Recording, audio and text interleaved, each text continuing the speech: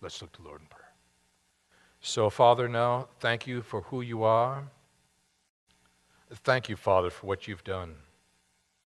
You are a powerful God. And we thank you, Father, that in all experiences of life, from the earliest stages to the latest stages of life, you are God. You are gracious. You are good, and we love you. You sent Jesus to die on a cross to save us from our sins. An angel spoke truth into the heart of a young lady at a very, very early stage of her own life, that she would be with child. A surprising motherhood to be mentored by a relative, Elizabeth. And you brought the sisterhood of motherhood together in that relationship. And then as she stood at that cross and watched her son die in our place for our sins, lo and behold, you allowed for your son Jesus Christ to look down upon her and upon the Apostle John and say, behold your mother. And then subsequent to our Lord's ascension to heaven, we find in that upper room Jesus' mother in prayer, waiting upon the Holy Spirit, seeking, Father, your will. So, Father, what we want to do now as we come together in the second of these three services today is to seek you. Her as a model in many ways. She experienced the extremes of life. She understood motherhood, and she understood the sisterhood of motherhood. She processed gains, and she processed losses. And through it all, she waited upon you. And this morning, we wait upon you, and we seek you, and we turn to you. So, Father, in the sum total of life experiences in relationship to mothers today on this Lord's Day, warm these hearts and engage these minds and shape these wills. As again now, Father, we've come here to see Jesus, him only. And we're praying these things again now in Jesus' name. Amen. When Barbara Bush was standing before the graduating class of Wellesley College during the 1990 commencement, she shared these poignant words. At the end of your life, you will never regret not having passed one more test, not winning one more verdict, or not closing one more deal. But you will regret time not spent with a husband, a child, a friend, or a parent. And wanting to connect the dots, I pulled together what she shared in that commencement speech with her own graduation commencement speech, whereas she was facing those final moments here on earth. She would utter these words to her son, Jeb Bush. Jeb, I believe in Jesus, and he is my Savior. I don't want to leave your dad, but I know I will be in a beautiful place. Quote, unquote. There is something powerful and something poignant when you begin to process words of wisdom that come from a heart of wisdom, particularly a heart of wisdom that has faced the extremes of life, the challenges of life, and yet at the same time, from beginning to end, offer perspective on how to live life.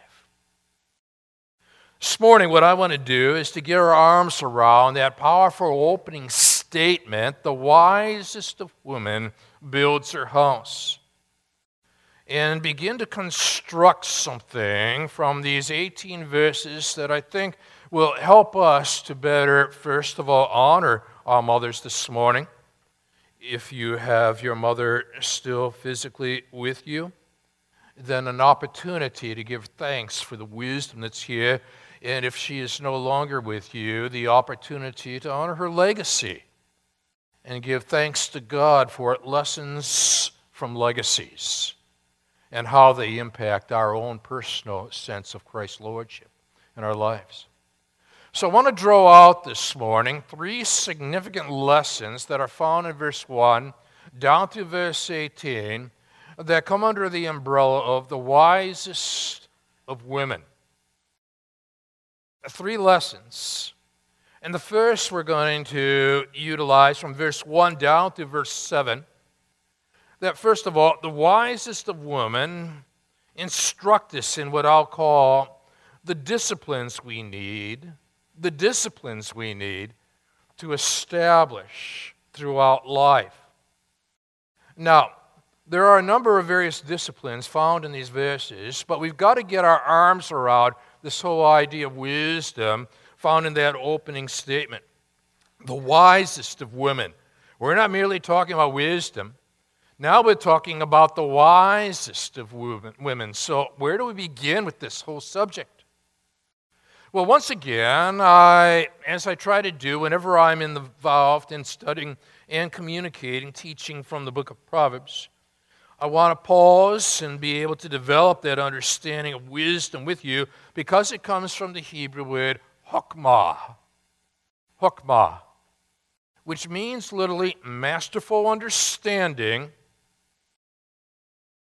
skill, expertise. Now, what this woman wants to be able to communicate, not merely to the next generation, but through multiple generations, is how you, first of all, develop your disciplines with an understanding of masterful understanding, skill, expertise, in your relationship to God through Jesus Christ. We want to explore wisdom now as it relates to the disciplines of life to get us started. Think about the discipline of Mary. How even in that upper room, the discipline of prayer was stamped upon her own spiritual experience. So now we begin that the wisest of women builds her house, but folly with her own hands tears it down. Now, what I want you to do, and you might want to jot this down somewhere along the way, is that when you are studying the book of Proverbs or you're teaching from the book of Proverbs, chapters 10 through 15 are known as the contrastive Proverbs. And by that I mean you will find that little word but repeated again and again and again. And the question then is why? What the proverbial writer wants you and me to be able to understand is that through contrast in life, we gain clarity in life. A mother says, that's a dog, and that's a cat, you see. Or in the moral realm, that is right and that is wrong. Or in the doctrinal realm, that is true and that is false. In the earliest stages of cultivating what I will call a culture of wisdom in the home, the wisest of women knows the value of contrast, because contrast produces clarity. And in a confusing world of grayness, what we desperately need is a sense of clarity to be able to handle life's journeys well. Now, notice how this begins with this first of the contrasts. The wisest of women builds her house. That is constructive. but folly with her own hands tears it down. That's destructive. What is interesting is that both in the constructive and in the destructive realms, the same physical tools are used, the hands. The woman of wisdom is constructive, while the woman of folly is destructive. Now, what you and I have got to bear in mind is that God has equipped you and equipped me to become people of wisdom, allowing our hearts, our minds, and souls to be so saturated with wisdom, so that when you are facing a crisis in life, and some of us have over the course of these days, when you're faced challenges in life, when you have to overcome obstacles in life, you're going to have to use hokmah, masterful understanding, skill, expertise, in order to ask, am I prepared to respond to that word? Am I prepared to respond to that event constructively? Or through impulsiveness, will I respond destructively? And I typically find that there is something about timing that is associated with wisdom. When you are proactive rather than reactive with wisdom, and you have been cultivating within your own heart and with your own home wisdom, well then, when all of a sudden immediacy requires response, the heart of wisdom is revealed. Are you cultivating a culture of wisdom within your own heart before you even cultivate it within your own home? Because constructive as compared and contrasted to destructive are at the get-go of this journey called life that's described here in verse 1. So now, how do you, and I'm still in verse 1, how do you then become, and I'll talk to moms at this moment, the wisest of the wise? Well, now, let's take, for example, Mary. Mary, when she is giving birth to Jesus Christ, responds with what's known as the Magnificat, doesn't she? It's an incredible musical composition. Now, she's been mentored, she's been discipled by Elizabeth. It's what I call the sisterhood of motherhood. But what fascinates me is that she has also been discipled, mentored, by a woman of the Old Testament by the name of Hannah, who her own surprising awareness of a birth of a child by the name of Samuel, what you will find is that Hannah's prayers described in 1 Samuel chapter 2 is the foundation for Mary's prayer and song in the book of Luke. Many of the same phrases, many of the same words.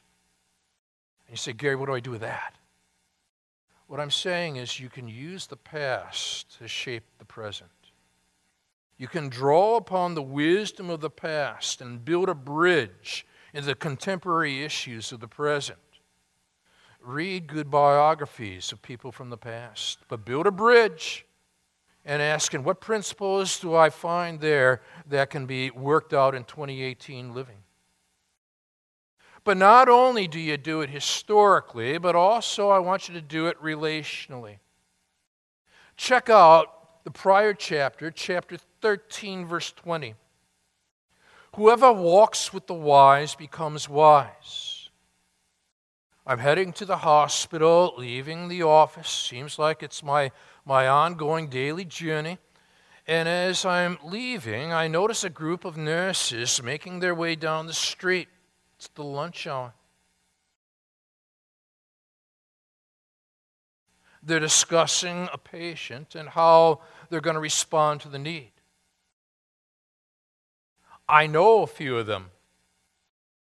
Not only is this the sisterhood of motherhood, there is at the same time wisdom in the workplace And they are coupling, they are connecting all these elements now in their conversation.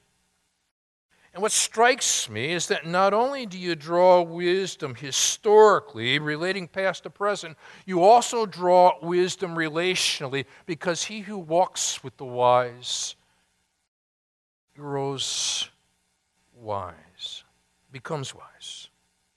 So now, who are you walking with? Mothers this morning. Who are you putting the miles in with? And are you bringing together what I will call wise walkers in this life journey, so that in the give and the take, and when you are beginning to evaluate next decisions to be made, next crisis to be addressed, is your approach constructive or is your approach destructive? As you draw upon the historical and simultaneously you're drawing upon the relational, he who walks with the wise becomes wise. And men, we can learn from this as well, you know. So practically speaking, who's your walking partner in this journey called life, you see? Hokmah, masterful understanding, skill, expertise. Now you're up to verse 2, of course. And whoever walks in uprightness fears the Lord. A lot of people get tripped up on that one, don't they? Because they see fear and they don't see the Lord. But if you start where you need to start, where you allow the end to shape the beginning, you realize the Lord is the Hebrew word Yahweh. That is the personal relational name for God. So now, using that idea to fear the Lord, what he is saying is that this is reverential relational. Yahweh is relational. Fears reverential. Reverential relational aspects to a culture of wisdom that begins in the heart and makes its way out into the home.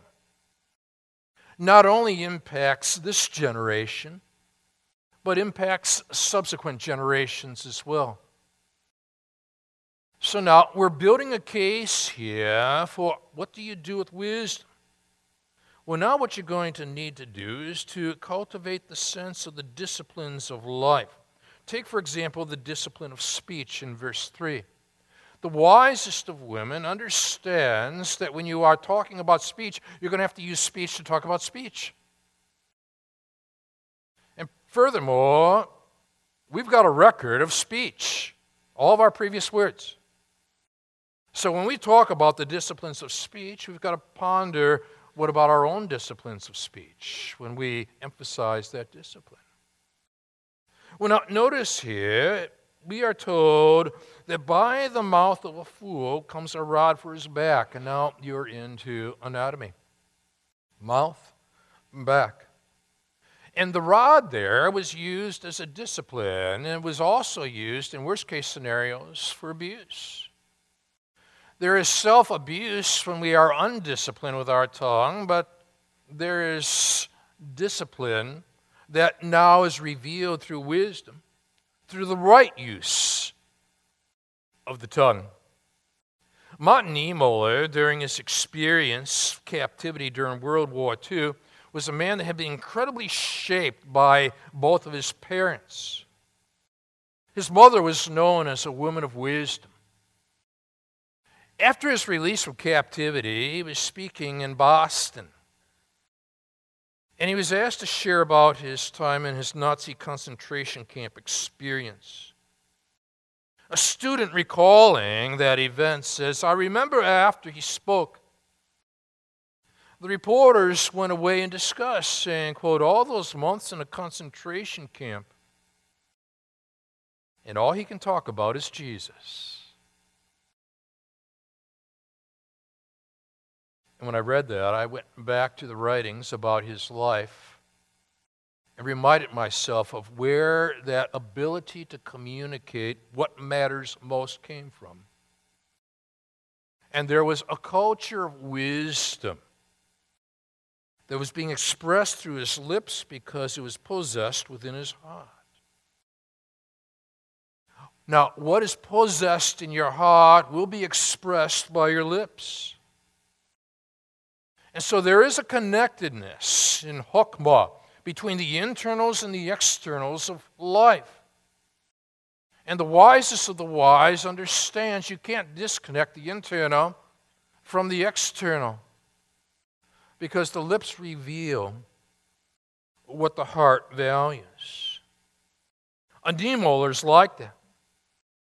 Next to my bedstand, there's always a biography there. John Adams, second president of the United States, walked a friend to a great hall where he found a bust of George Washington, the other of Adams. Tapped his cane on the closed lips of Washington. And then he said, quote, "That fellow knew how to keep his mouth shut." And then using the cane to tap his lips, Adams said, "And this fool doesn't." Now, when you are cultivating what I will call a culture of wisdom, the heart precedes the home. It starts in the heart and works itself out into the home. It starts in this generation and proceeds into the next generation. And so now you have opportunity to create what I will call a legacy of living, like what Jeb Bush will now process when he hears those last words from his mother about the assurance of salvation she has based upon the work of her Savior, Jesus Christ. Her words of wisdom. And words of wisdom, particularly in poignant moments when the ultimate issues of life are confronting us, they're remembered. And they're recalled. And they get related to other people as well. You're on to verse 4. And you say, "Gary, I don't have any oxen in my house." Well, I'm glad. Because in verse 4, where there are no oxen, the manger's clean. But abundant crops come by the strength of the oxen. You say, "Don't get it. What's this all about?" He's talking still, the proverbial writer is, about discipline. But now he's moving from the lips of the person to the labor of the person.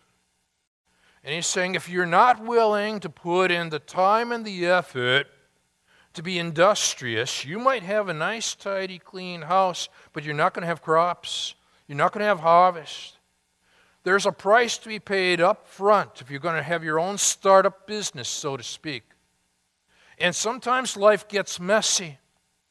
But in the messiness of it all, if you are investing in the present for results in the future, the result is going to be that there is a harvest that others are going to benefit from. Where there are no oxen, sure, the manger's clean.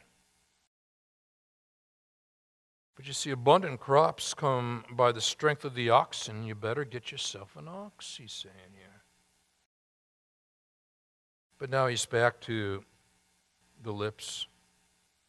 From lips to labor, back to lips, and now once again the discipline of the words. In 5, a faithful witness does not lie, but a false witness breathes out lies. And now I'm struck by the dual usage of the word witness, because now he is moving, you see, from the lips to the legal. From lips to labor to legal. Twice utilizing the idea of the witness, but notice the word breathe. You and I take a lot of time thinking through carefully, am I breathing or am I not? It comes natural. What he wants, this writer wants for you to do via this wisest of women, is to be able to understand that truth should come natural rather than unnatural through the lips, because it begins within the heart. Now, when you are cultivating biblical truth in the home, it's because you have been cultivating biblical truth within the heart. And now you are cultivating wisdom, masterful understanding, skill, expertise, issues of truth. In his book, Up from Slavery, Booker T. Washington, extraordinary man, reflecting upon his own childhood and background, talks about, to illustrate a point about truth, that following the Civil War, there were a lot of people that went into the teaching profession and traveled from one town to the next to teach. He says one such man went from village to village, teaching for a while, receiving pay for it. And then get this. As he entered one town, the people asked if he taught that the earth is round or flat. He replied that he was prepared to teach it either way based upon the preference of the majority of his patrons. Now, what you and I have got to be able to do within the home is to help people to understand that there is something of stability about truth. Truth and trust go hand in hand. When truth in the home breaks down, trust in the home breaks down. When truth in the nation breaks down, trust in the nation breaks down. Now, the wisest of the wise, those that embrace hukmah, understand that there is still another connection to be made here. And now what I'm trying to do with you with hukmah is to help us to be able to grasp the value of both connections and contrasts. What do you connect and what do you contrast? You connect the internals and the externals. You connect one generation to the next. You connect the historical on one side, but also you're walking with the wise, so you grow in wise, the relational on the other side. And what you are doing in the process is you're impacting people around you with the richness of the hukmah of your own life experience. A scoffer seeks wisdom in vain. Why? Well, I would say he has or she has no hook to hang that hat. Jesus would communicate wisdom, but people would walk away from him. Why? They didn't have ears to hear. But knowledge is easy for a man of understanding. So leave the presence of a fool, for there you do not meet words of knowledge. And so this needs to be cultivated in the challenges of life and the extremes of life and in the decisions of life that come our way. So what happens in the home is preparation for what takes place outside of the home. Harry Truman understood that. I have a book in my library in the parenting section. It's called Letters to Mother. It's a collection of various letters throughout history that people, generals and statesmen and educators and politicians and the likes, had written to their mothers over the course of years. Here's an excerpt of his. Mom, maybe you'd like to know what just happened. We had a long, drawn-out debate in the Senate and finally came to an agreement for a recess at 5 p.m. until Friday, April 13th.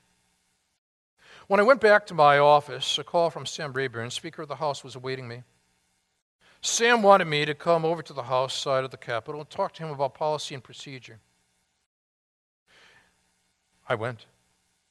But as soon as I came into the room, Sam told me that Steve Early, the president's confidential press secretary, wanted to talk to me. I called the White House, and Steve told me to come to the White House as quickly and as quietly as I could. Well, I told Sam I had to go to the White House on a special call and that he should say nothing about it. I ran all the way to my office in the Senate by way of the unfrequented corridors of the Capitol. Told my office force that I'd been summoned to the White House and to say nothing about it. When I arrived at the Pennsylvania entrance to the famous house, the most famous house in America, a couple of ushers met me and then took me up to Mrs. Roosevelt's study on the second floor. Mrs. Roosevelt put her arm on my shoulder and said, "Harry, the president is dead." It was the only time in my life, Mom, I think, that I ever felt as if I'd had a real shock. I had hurried to the White House to see the president, and when I arrived, I found out I was the president. I need wisdom, Mom. Wisdom. I'm fascinated about where he turned. He turned to the home. You see, the White House requires wisdom, but that Truman House was the preparation for the White House. And the heart preceded the house.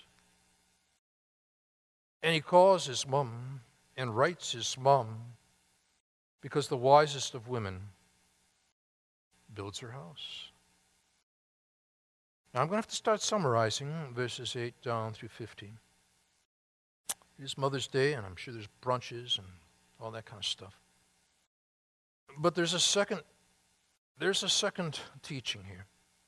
The number 2, the wisest of women instruct us in what I'll call the direction we need to take throughout life.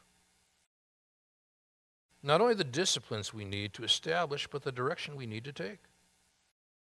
In other words, the wisest of the wise understands, yes, there's a starting point, but there's also an ending point. And too many people talk about the journey of life and don't talk enough about the destination of life, though Barbara Bush did. And so in verse 8, the wisdom of the prudent is to discern his way. That is a directional statement, this idea of the way. I'm fascinated about the fact that ultimately Jesus, ministering to his disciples, would say, I am the way, the truth, the life. No one comes to the Father but through me. And that the Apostle Paul, when he would be standing on trial, would align himself legally in the ears of those that were listening to this movement known as the Way. Now, this woman understands very clearly that life deals with a sense of direction, and life with direction has destination. And Hukmah people grasp that and make the connection between what I'll call the beginnings and the endings of life. So the Hukmah of the prudent, the wisdom of the prudent is to discern his way. But now, as I said in chapters 10 through 15, these are contrastive proverbs. But the folly of fools is deceiving. Another contrast, verse 9. Fools mock at the guilt offering, but the upright enjoy acceptance. And if you want to deal with contrast at that point, why some mock at the guilt offering, but the upright enjoy acceptance, and how this weighs on a mother's heart, ponder the heart of Eve as she looked at the offerings of Cain in contrast to Abel. And think about the contrast that was there and what was going through her mind at that point. And would she be saying to herself, am I responsible for this? And so often you get weighed down by parental responsibility, but you've also got to bear in mind that there's a next generation aspect to responsibility as well. Because in verse 10, the heart knows its own bitterness, and no stranger shares its joy. You see, that Hukmah mother, she understands that maybe the outward looks good, but inward, that child's hurting. Maybe it's an adult child. Maybe it's a young child. But you've got to be able to communicate with Hukmah that appearances are deceiving.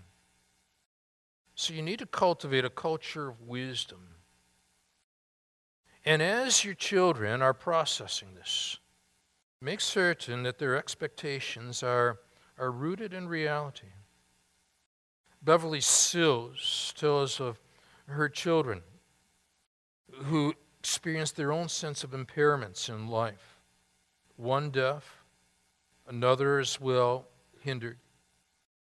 In her autobiography at that time, she says, I was now at that point only 34, and in a strange way, my children had brought me an inner peace.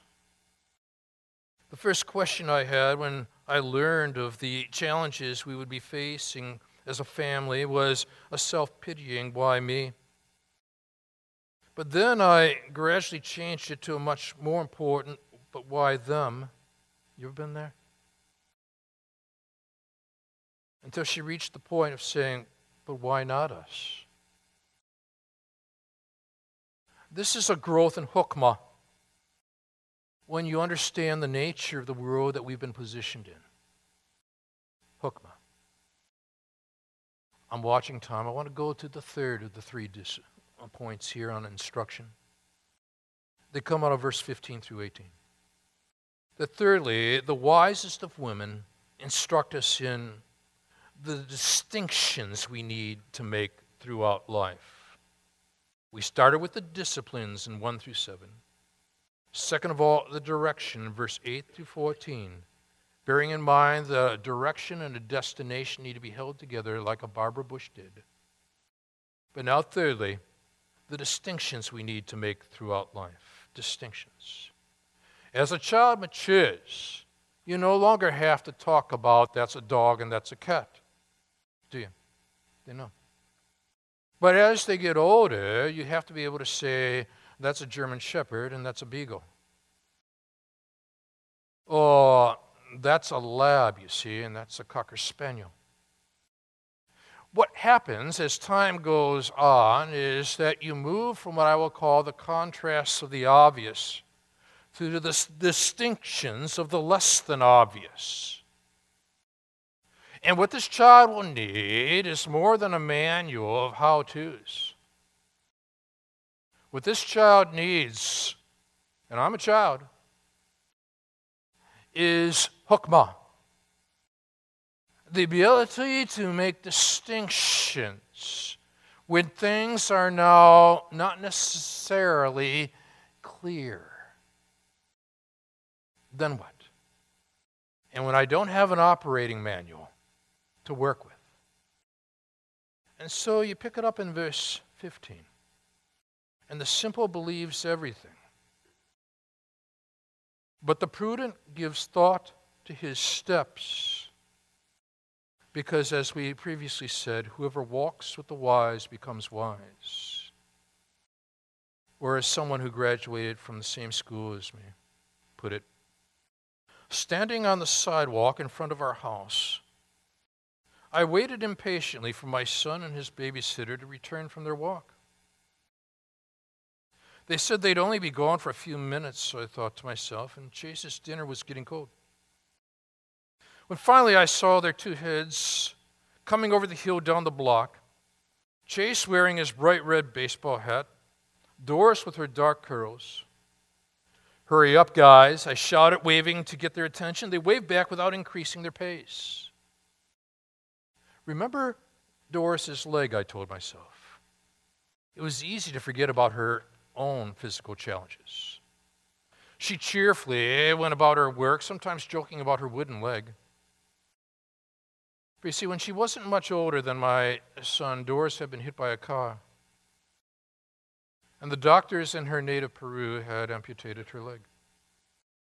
She'd grown up with an ill-fitting prosthesis that caused her to limp. As Chase and Doris came closer, my restlessness changed to concern. Something's wrong here. Chase is limping. Chase, you all right? I shouted. Did you hurt yourself? My fears eased a bit as Chase let go of Doris's hand, ran to me as fast as his strong little legs could carry him. Mom, he said, as he began to tell me all the news of his walk with Doris. Chase continued to reassure me that he felt fine as Doris caught up with him, and I questioned her too.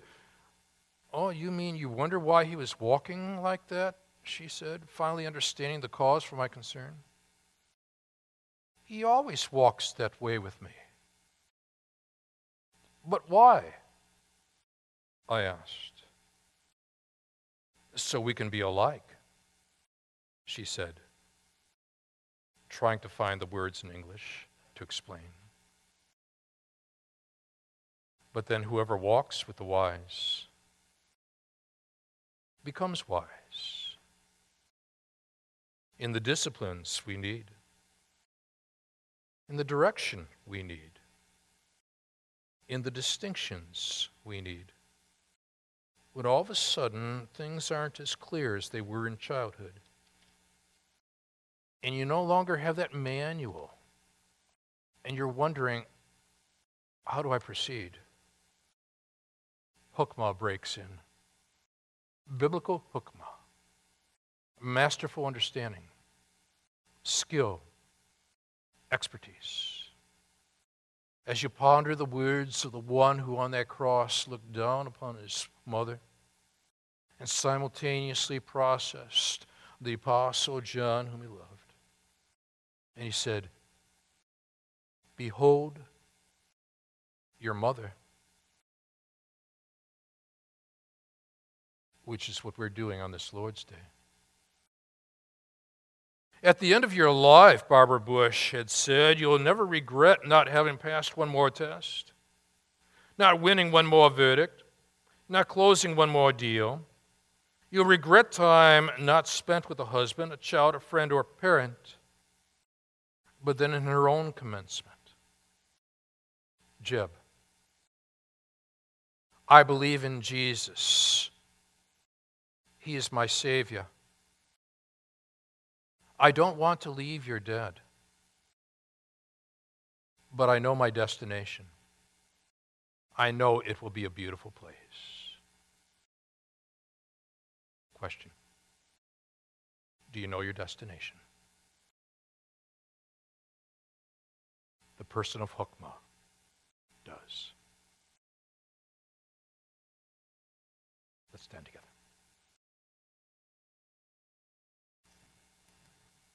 Thank you, Father, for mothers. You used Mary as the means by which you would bring Messiah into this world. We see Mary at the beginning, we see Mary at the cross, and then eventually after our Savior rose to be seated at the right hand of his Father on high, there's Mary in the upper room seeking you in prayer. What a model. Behold your mother. So, Father, whether our mothers are still with us or no longer with us, those words, behold your mother, stand out.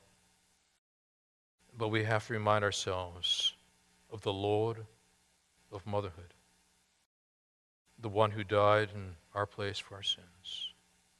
Make certain that the directions we've gained in life have been embraced, and the destination we all will face in life is secure in you. Father, I pray if there's anyone here this morning that does not know Jesus Christ as Lord and Savior, they understand their destination. There is a contrast in eternity, and they will put their faith and trust exclusively in the one who said, I am the way, the truth, and the life. No one comes to the Father but through me. And for this, we'll give you all the praise. In Jesus' name, amen. Happy Mother's Day.